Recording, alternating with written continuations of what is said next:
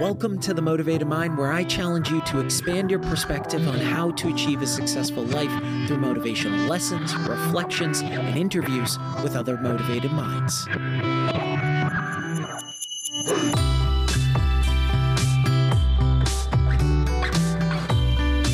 Welcome back to The Motivated Mind, a top 100 health podcast. Thanks to each of you.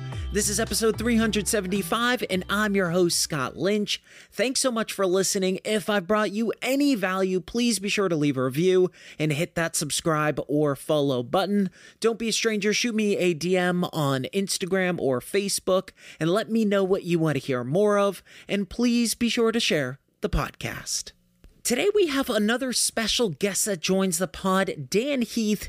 He's the co-author of 4 New York Times bestsellers: Decisive, Switch, Made to Stick, and The Power of Moments. These books have sold over 3 million copies worldwide and have been translated into 33 languages. He's also the host of the new podcast, What It's Like to Be. Dan is also a senior fellow at Duke University's Case Center, which supports social entrepreneurs. Previously, Dan worked as a researcher and case writer for Harvard Business School. In the late 1990s, Dan co-founded an innovative publishing company called ThinkWell, which for almost 25 years has been producing a line of online college textbooks that feature video lectures from some of the country's top professors.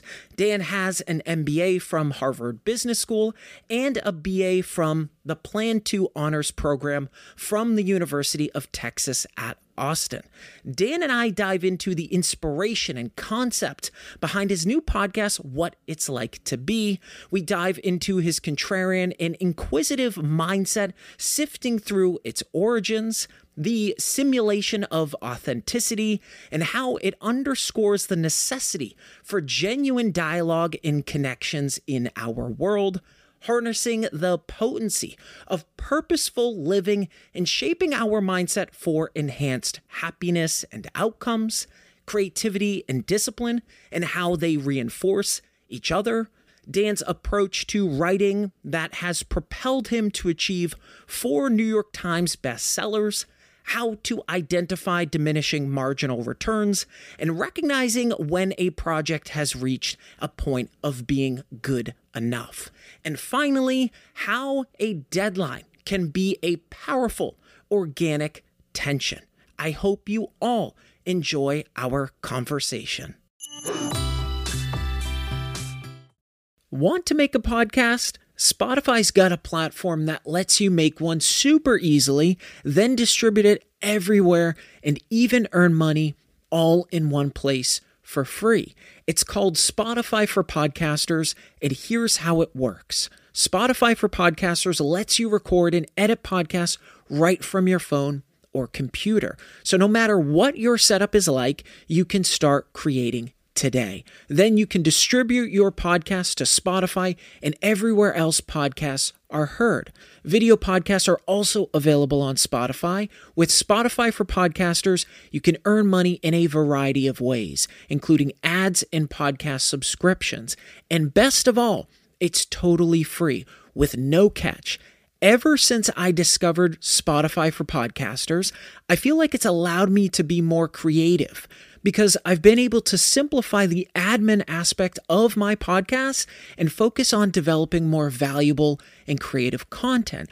I highly recommend you give it a try. Download the Spotify for Podcasters app or go to www.spotify.com/podcasters to get started.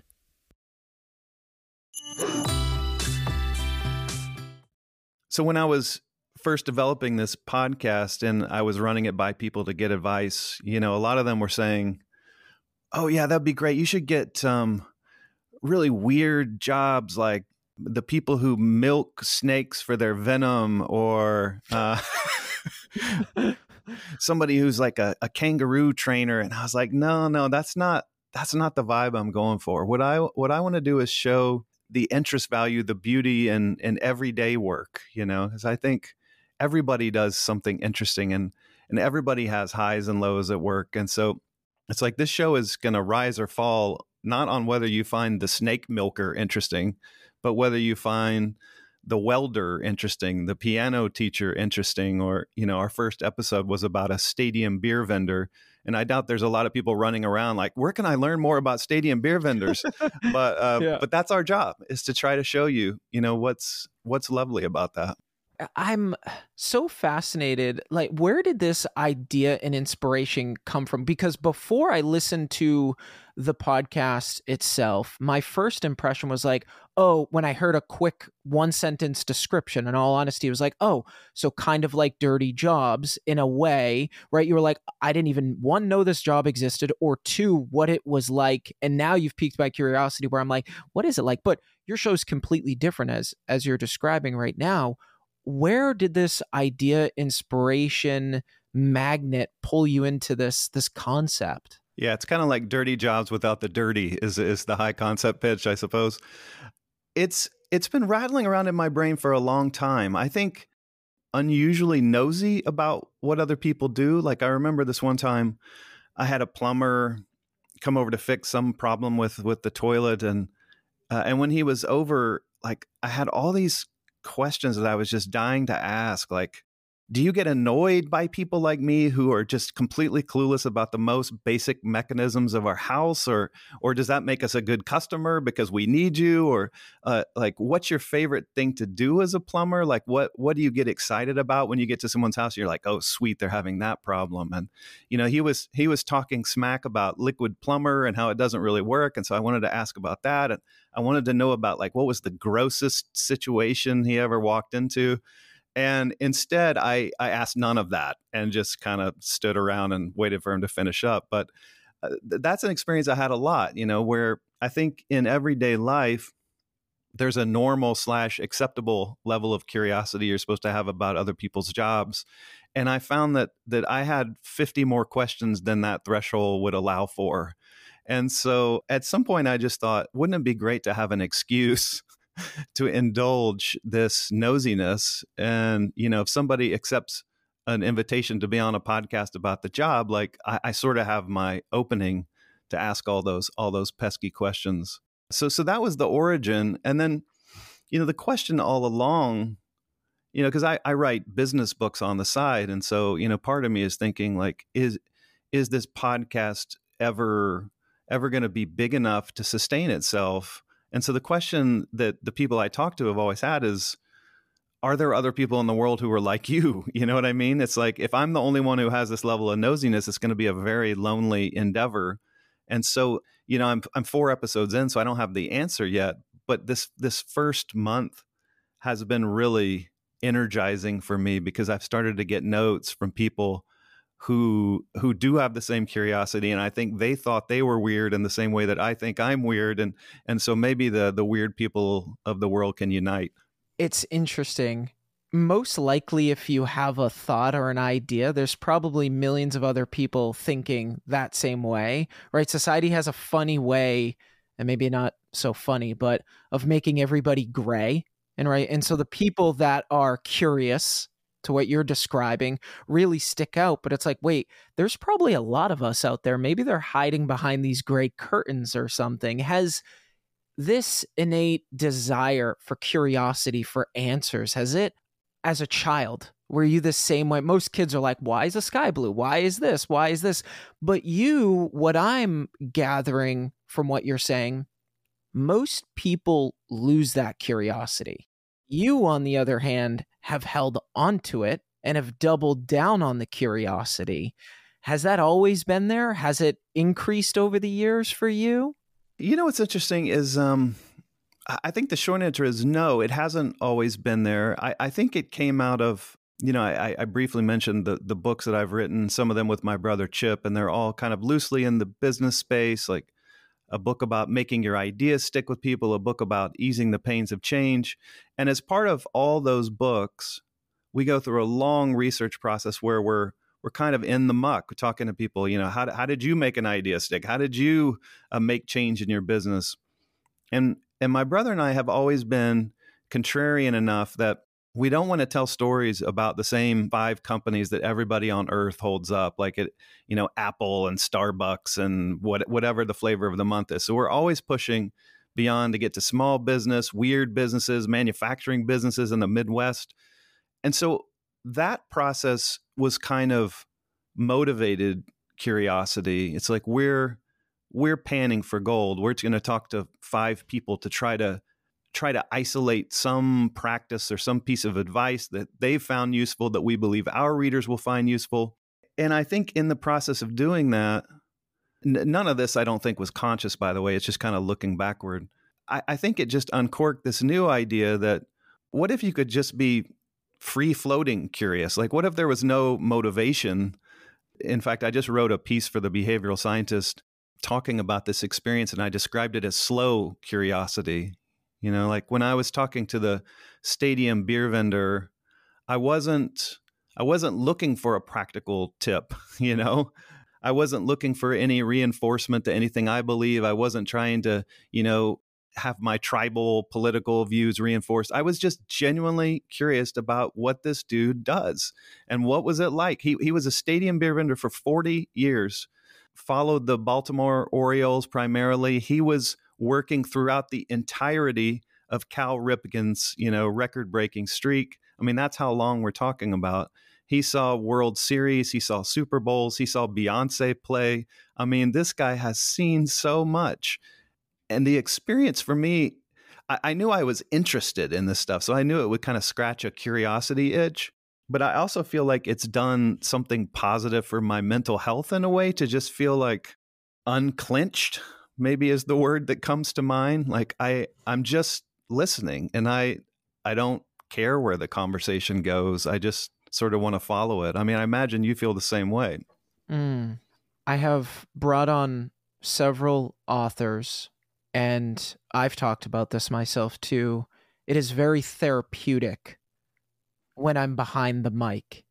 And I have, when communicating with these other authors, they say the same thing. It's my medicine. It's a way to keep me in the world that I want to be in, whether it's positivity or whether it's some sort of other mental health avenue or something completely unrelated. And it is interesting what you're describing here, because you said it earlier, so many people go into a conversation with an agenda in mind. And I feel as if, from my perspective, that a lot of life is behind the scenes, already set up, already done. And then you're like, there was no authenticity behind that, right? And you talk about this in your book. Actually, I have it right over here, and Made to Stick. There is nothing that really connects the other human being. And so I think a lot of people listening to podcasts or searching for podcasts or certain interview criteria, is this an authentic conversation? Is this down to earth? Am I a fly on the wall between two humans just being humans with each other? And there is such a lack of that. I mean, even we don't watch a lot of TV in our household, but reality TV is not reality. It has never been. And so even the things that are supposed to be real aren't even real. Well, I remember when I learned that the celebrities that go on talk shows and tell these amazing stories about what happened on the movie set, like I remember when I learned that all that stuff is basically pre-scripted, and I was like, what? I thought that, George Clooney was just a naturally brilliant storyteller. And I mean, they sort of know their marks. And so it's like, even I think what it means to be at the highest level of celebrity is that you can simulate that authenticity. But for the rest of us, I think we just have to go for the real thing. Well, it's even celebrities is a great point that you bring up there, or great example. How many people want to get the behind the scenes of their life? I can't remember what celebrity was on an interview, and people have asked him his entire career, what's your life like? What's your life like? What's your life like? And he's like, honestly, you're probably thinking that it's something crazy and lavish and out there like what I do in my movies, but I'm just a human being. We hear the saying all the time, right? They get dressed, putting the same leg into the same side of the pants, or however that saying goes. And they're like, I'm just a human being. I sleep in a bed. I wake up in a bed, and I go about my day grabbing a coffee. But there are interesting points out there. Something that I learned in this Ultra Speaking course was around storytelling, right? And you talk about that and how you can build the best story in something that is so simple. One that I shared on one of my episodes was bringing the trash out from my house. Like, how many times do we walk the trash out? Okay, how can that be an interesting story? And I framed it as this thing called the menu method. When you go to a restaurant, you have all these options. My wife and I like to go to a new restaurant every single week. That's our thing. We want to try something different. And there's so much freedom sitting down with this menu where you get to fill the desire of your taste buds. Like, what on there is this mood that I'm in right now, right? And I love this concept of applying a menu method to your life where you get to live intentionally in life's smallest moments, standing in line at Starbucks. And maybe it is asking the barista, like, oh, how many orders do you put together? That curiosity that you were talking about. And for me, I was able to, in many different ways, apply the menu method in my life. For example, taking out the trash on Tuesday mornings around 6 to 6:15 a.m. Still dark out, but you can see the stars. The birds are just waking up. The morning dew is on the lawn. There's this morning smell that's so distinct to that category, that time of day. And I remember before it was an inconvenience. Oh, I have to bring out the trash. I have to go down to the end of our driveway. It's this thing. It's this inconvenience. And I was like, well, wait a minute. What if I could make this a thing? What if I chose how I wanted to be in this moment? What this moment meant to me? It's not just running the trash out to the end of the driveway like it's a race and sprinting back in the house. It is a moment to just be present, to observe this beautiful area that we live here in New England and take it all in. You know, we have a 8-month-old daughter, almost 9 months, and it's a way to get some separation and some time to just be planted on the ground. You've given me something to look forward to when I take the trash out later.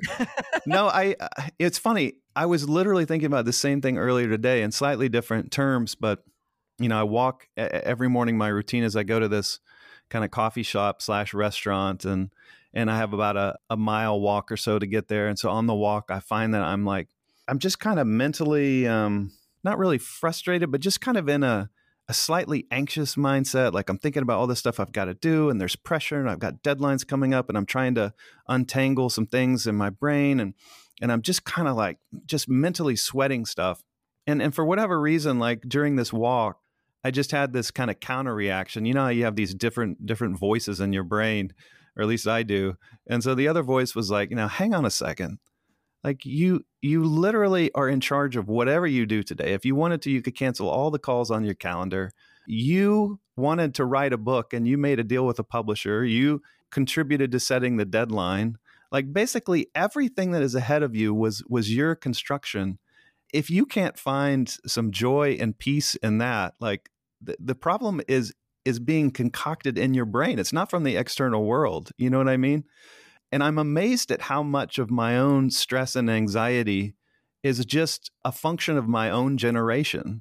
You know, it's not always true. I mean, sometimes there is stressful stuff that happens in the world, but a lot of it is just an unforced error. What's that saying by Seneca? We suffer more in imagination than we do in reality. I think many of us find ourselves in that position. You know, I just mentioned we have a young daughter, and I had just such a busy day the other day. It was like back-to-back meetings. I didn't get any time for myself. And I was in a similar position where I was anxious over what I felt in that moment, the lack of freedom, even though I built the prison around me, if you will, metaphorically. And our daughter was having a tough day too as well. And so I go upstairs, I pull her out of her crib, put her on my chest, and for a split second, I was there, this part of this beautiful moment. And then I could hear the clock ticking on the wall by her door. And it's not very loud, but in that moment, because I knew I had so much other stuff to do for the day, it became very loud. It was like, as almost if it was like flicking me or tried to persuade me out of the room. And I remember just feeling her heartbeat on my chest and thinking, wow, her ear is up against my chest too. She hears my heartbeat, and it's probably really fast right now because I'm anxious. And here's this beautiful moment of connection. And I'm being anxious and worried about all of this other stuff that I have to do. In the grand scheme of things, is that really relevant right now to this moment? And the ultimate answer was no, right? I'm being a dad right now. I get to be in this beautiful moment of privilege. And it helped me separate from that anxiety in the moment. But we all get caught in that turbulent riptide of anxiousness and all this other stuff that we have to do. And we either worry about the past or worry about the future, but never worry about the present, the place that we actually are, which is so ironic, isn't it? Yeah. I mean, as part of my self-improvement project today, I had a call earlier today that I wasn't very excited about. And so I was, no, gosh, I'm going to do this call. But I guess by virtue of that little epiphany I had on my walk, I was like, oh, well, hang on a sec. And I remembered this corny, I don't remember who had this advice, but it was like, what if the next conversation you were going to have was going to be like one of the best of your life? Or, what if this experience you were going to have is something you would remember for a long time? And I remember when I heard that, I was just kind of eye roll, come on, who can be that chipper? But I sort of grudgingly went through this exercise. I was like, well, what if this call was actually great? And it was not, in fact, one of the calls I'm going to remember for the rest of my life, but it was good. And I found I was in a better mood.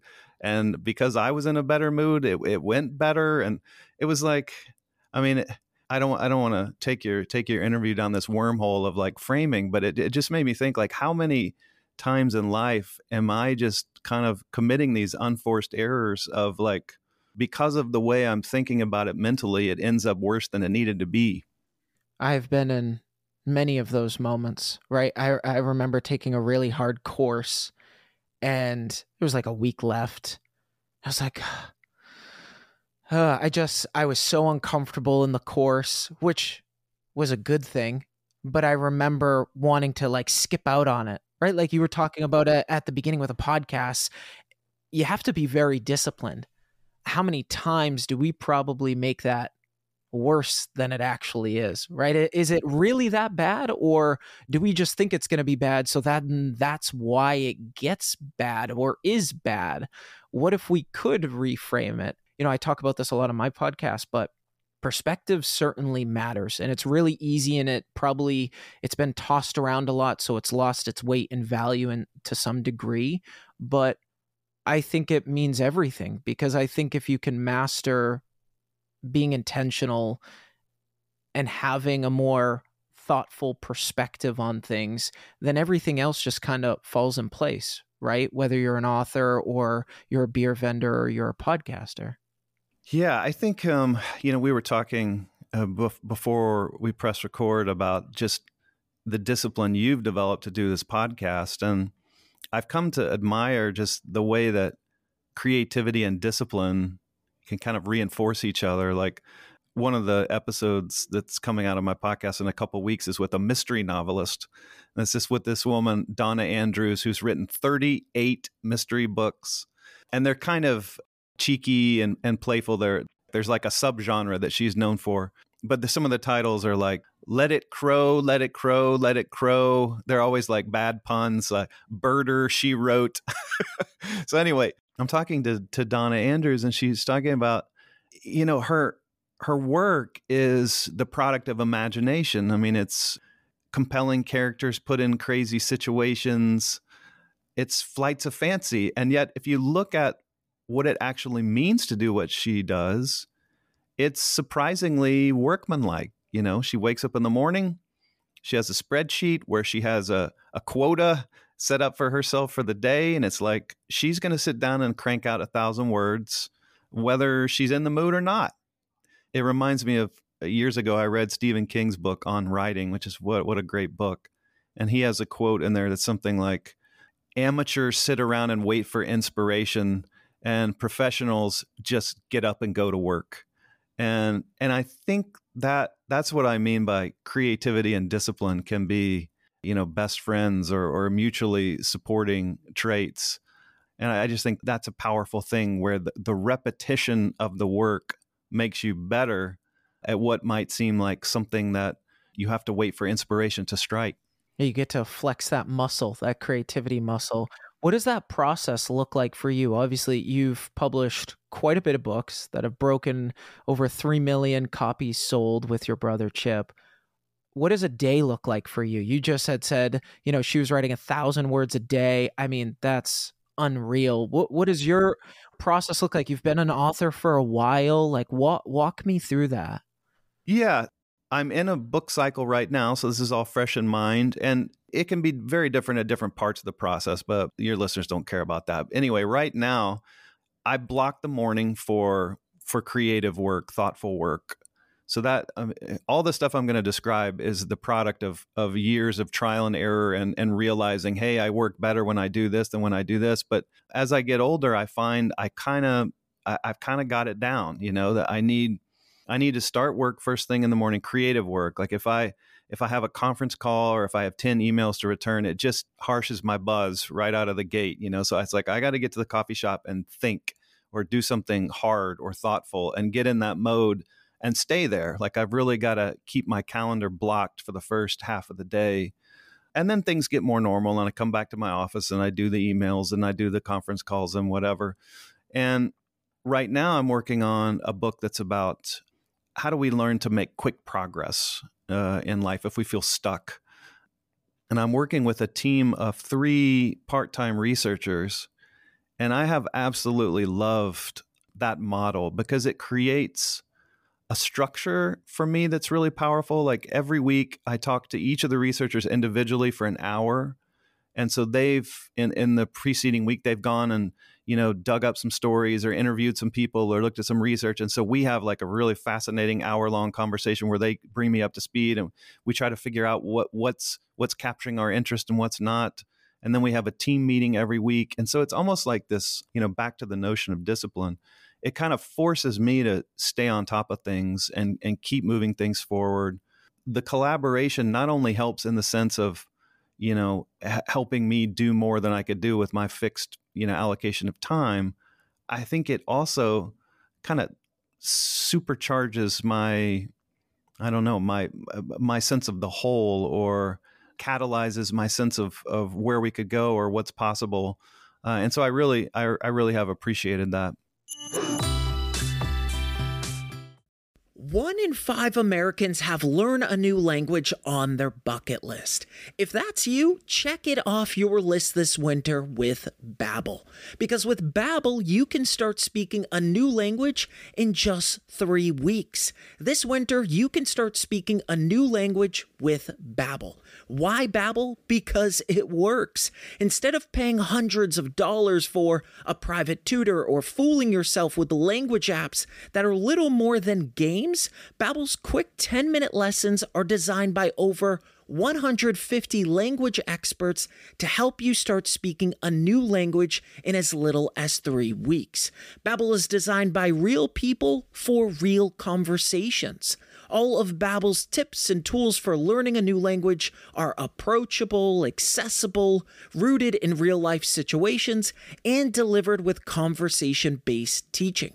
For the last few months, I've been learning to speak Portuguese with Babbel. Babbel's courses have helped me learn real-life conversation skills, which is something near and dear to my heart, considering my grandmother is Portuguese. It's enabled me to have a conversation with her in her native language, and seeing her surprise and happiness is priceless.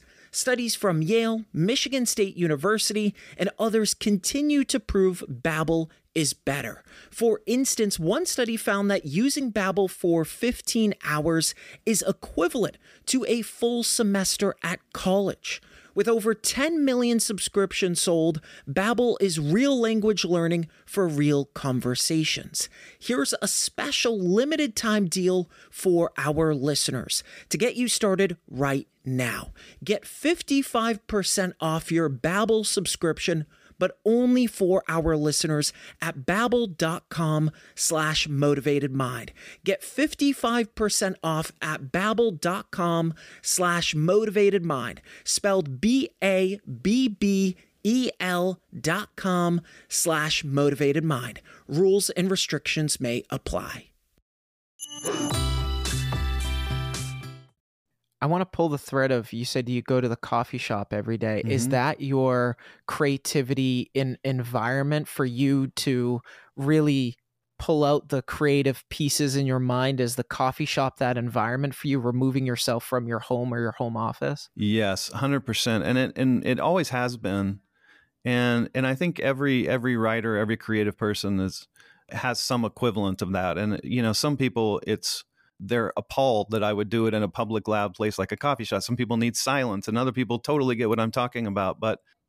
And I think every writer struggles with this. It's like the eternal challenge of just getting in the pocket. Like, I don't remember who said this, but it's one of my favorite quotes. I don't love to write, but I love having written. There's something very satisfying of having written something that you believe in. And I really enjoy the flow state of writing. I know you've talked about flow on the show, and writing is one of the most surefire ways for me to get in the flow state. The flow state doesn't mean you're like smiling and woohoo, I'm in the flow. It just means you're absorbed. But for whatever reason, at least for me, it can be a real push to get going. It's like there's some lizard brain part of my mind that just wants the quick payoff of sending an email or looking at the New York Times, or, there's always something easier than getting yourself back into the thick of whatever you're thinking about and writing about. And so anyway, to chain back to your question, I think the thing for me is to come back to the same environment where I've done that 50 or 100 times helps push me over that hump in a really positive way. It's like the environment becomes a positive stimulus to my behavior and getting me where I need to go. And if I try to do the same thing at home, it's like all of a sudden there's a whole new source of friction or something. So if you travel, are you then going into a coffee shop too as well? 100%. Yeah. Okay. And it's worse, right? Because it's not the same coffee shop. So I think there's something particular about the environmental stimulus. Yeah. Have you always been interested in writing? Was there a certain age? Because it's interesting. I love my brother, but him and I are total opposites. And here you and your brother have been so successful. Where did this come from, this idea or this fascination with writing? Was this always in you guys' DNA as kids, and it's just blossomed from there? Or did you stumble into this? What was that like? I think I've always been interested in writing. Like, one of my earliest memories is writing a story about a super tooth. My parents still have this in, a file drawer somewhere. A super tooth was a tooth that was a superhero. And your question reminds me, I have a friend, Becky Margiotta, who talks about people's zones of genius.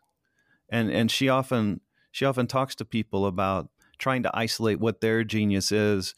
And one of the things I find helpful about her construct is she distinguishes it from a zone of excellence, where she says a lot of times what happens in life is you're good at something and people spot that in you and they farm you more of that work, right? It's like you're good at kind of digging through spreadsheets to find crucial insights, and they're like, oh, Dan's good at that. Like, give him some more of that.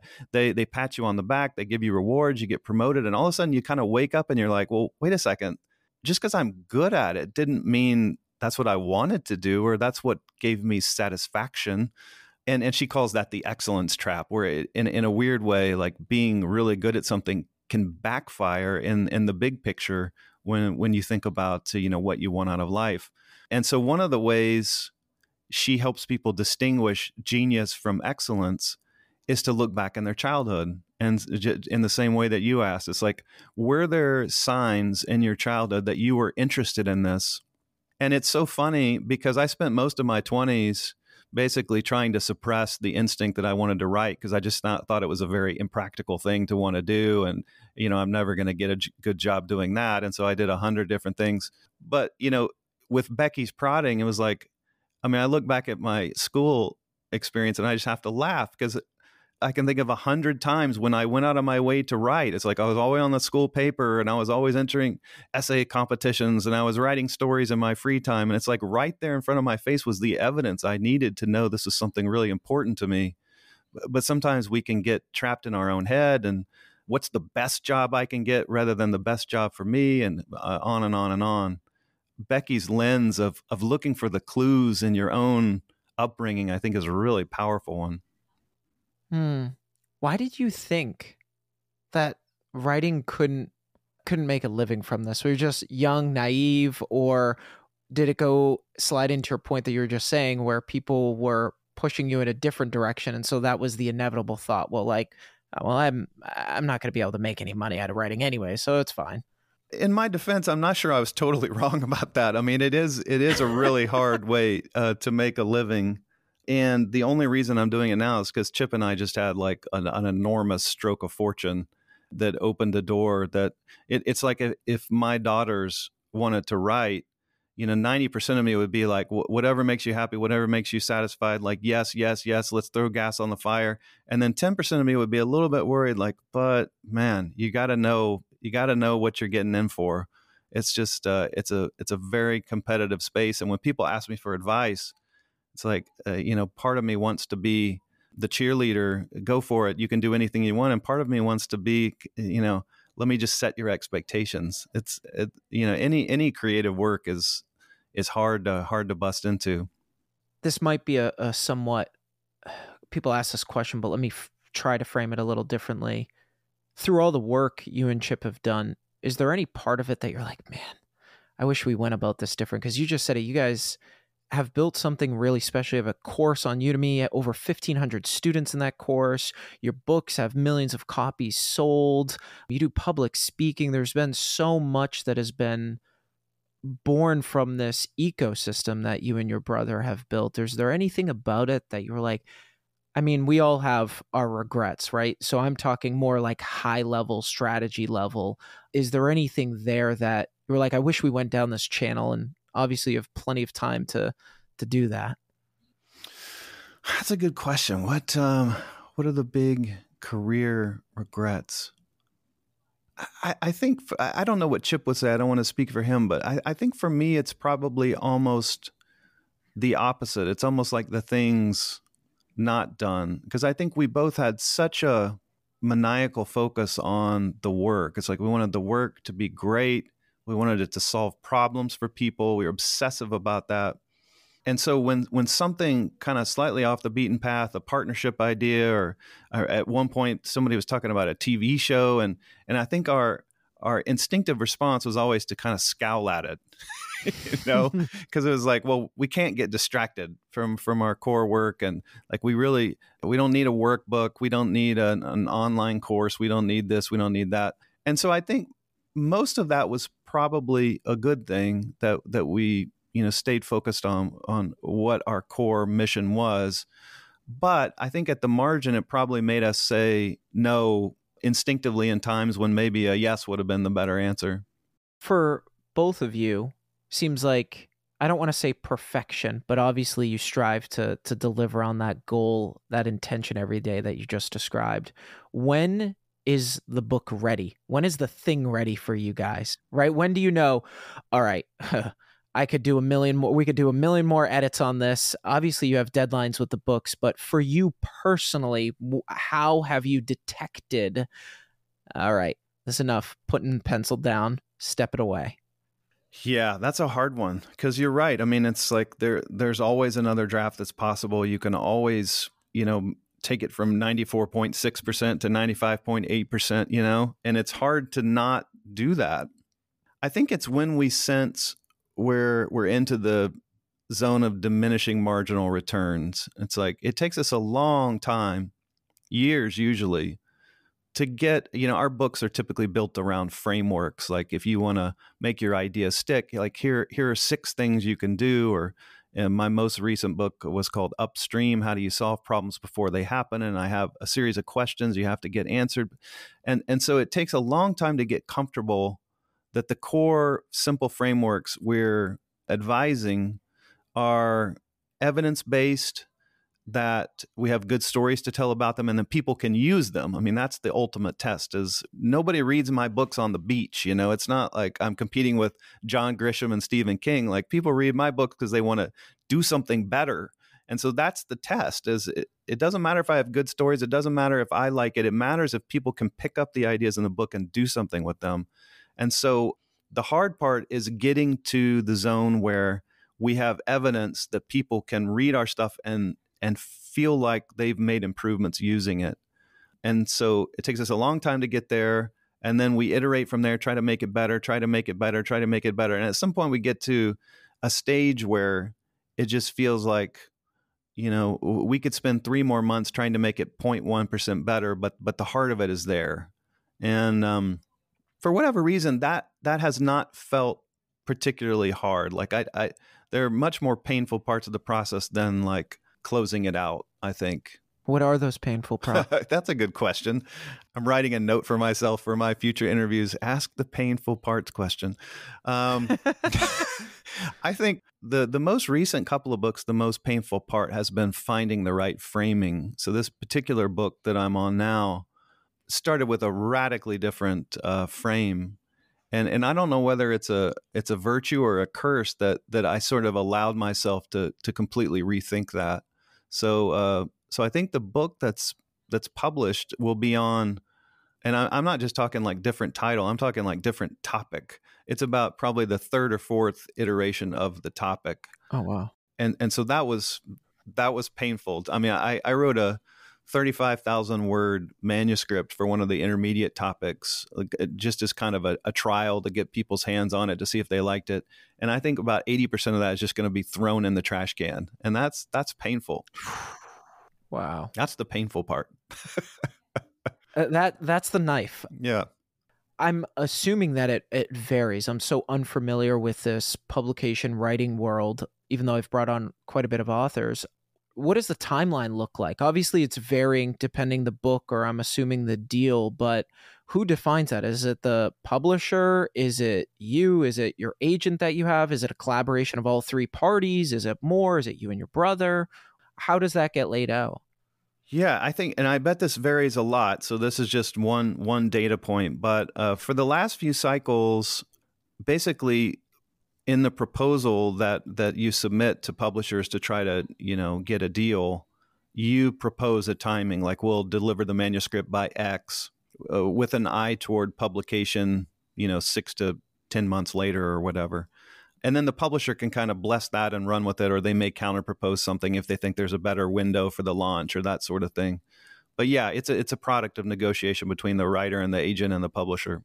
And does that ever itch or chisel away at your creativity, knowing that there's this impending deadline, or are you so used to it now at this point that you're like, really doesn't bother me at all? No. I think a deadline is an artist's best friend. I mean, I think the deadline is the source of organic tension.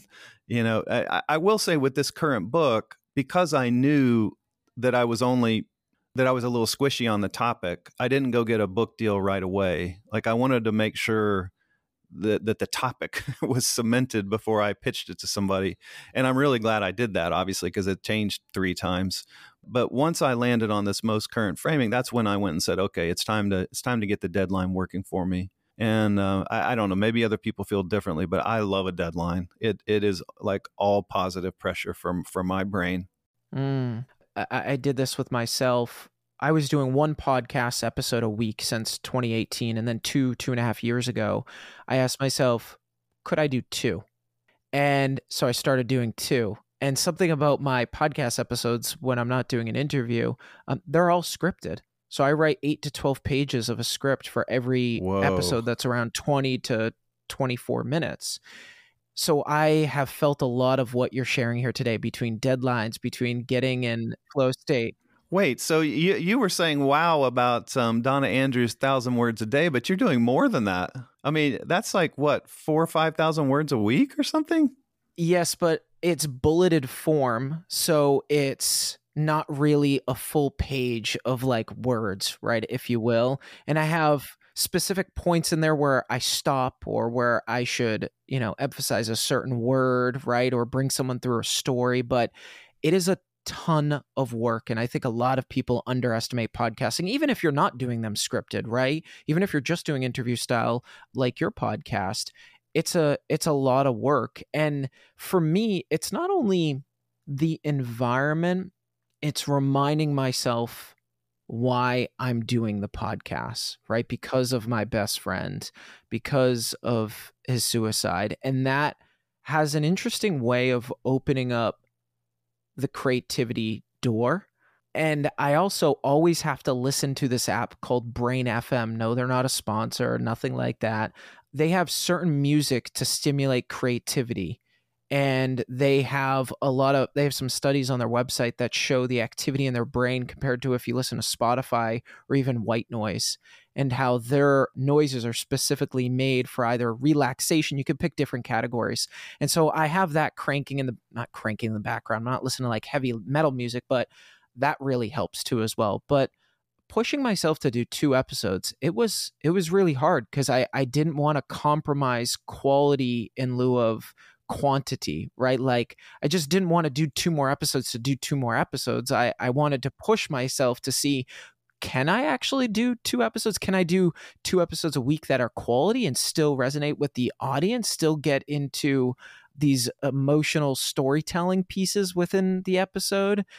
And it was so hard. It was so hard. Are you still doing 2 a week? Yep. So even through my daughter being born, I can't believe you're able to sustain that.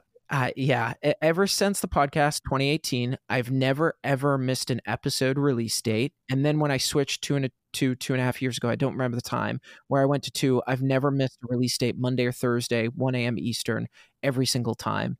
And do you have a team that supports you, or like, is it? Not for the podcast itself. So I do have someone that books guests for the episode and that does some of my admin work too as well. We have an editor for the podcast interview episodes, as well as some social network editors too for some of our social network content. But when it comes to the podcast itself, writing the content, I don't have anybody read it over. I'll read it out loud to my wife beforehand to see what she thinks, to get her perspective. But I can tell when it feels good and it feels right. Or when I listen back to it, I'm like, I could do that differently, or I could do that better. Or I take courses, like I was just telling you, the Ultra Speaking course. How can I become a better storyteller? How can I pull that musicality through to my voice and the audience? How can I be more authentic? And so I have a document that's always up when I'm writing my scripts of my authentic voice. Who is Scott? What do I like to sound like? What do I want to express? And I make sure that as I write through the script, I'm sticking to that voice every single time. I'm not varying off. And at this point, it's become part of my everyday life. And how do you know, like, when you've nailed it? Like, across your last 50 episodes, like, do a couple stand out in memory? And if so, why? Yes. So if I feel goosebumps or emotions, if I'm telling a story, right? If it was, I think I told the story about my daughter being on my chest that I just shared with you on one of my episodes, and that felt so real. Just like you were saying with your show, what it's like to be, right?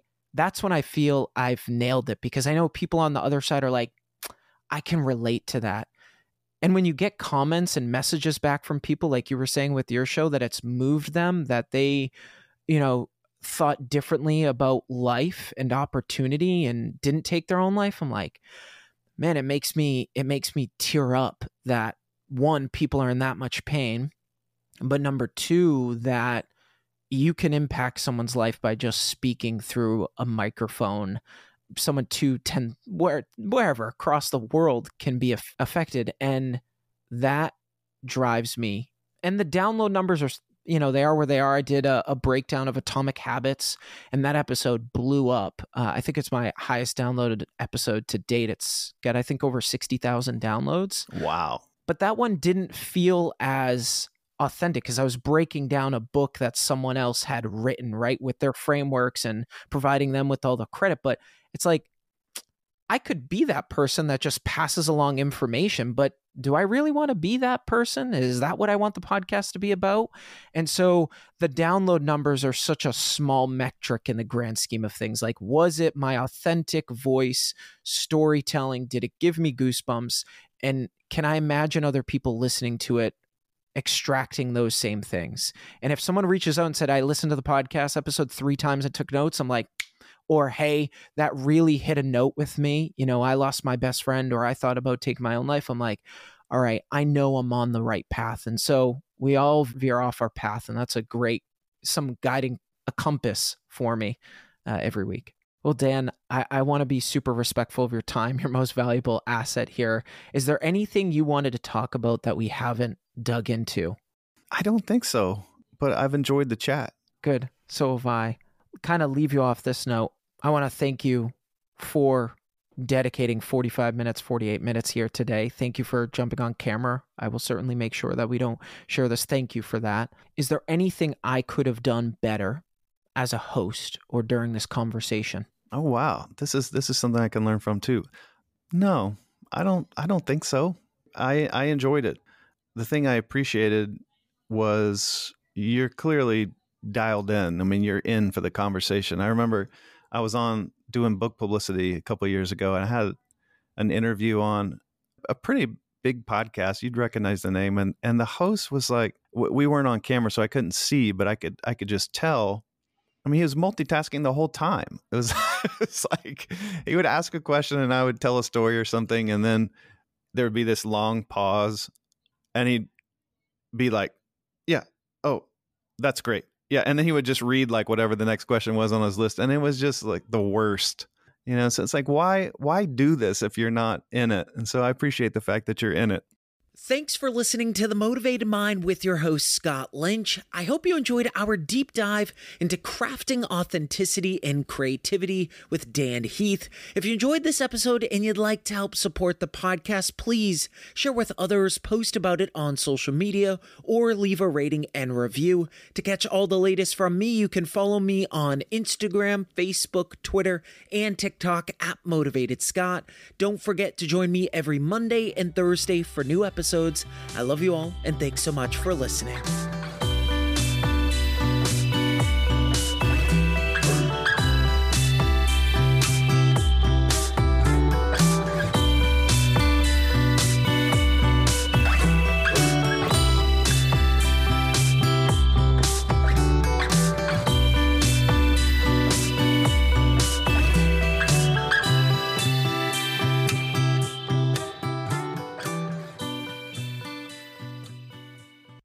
The Motivated Mind is a legacy division.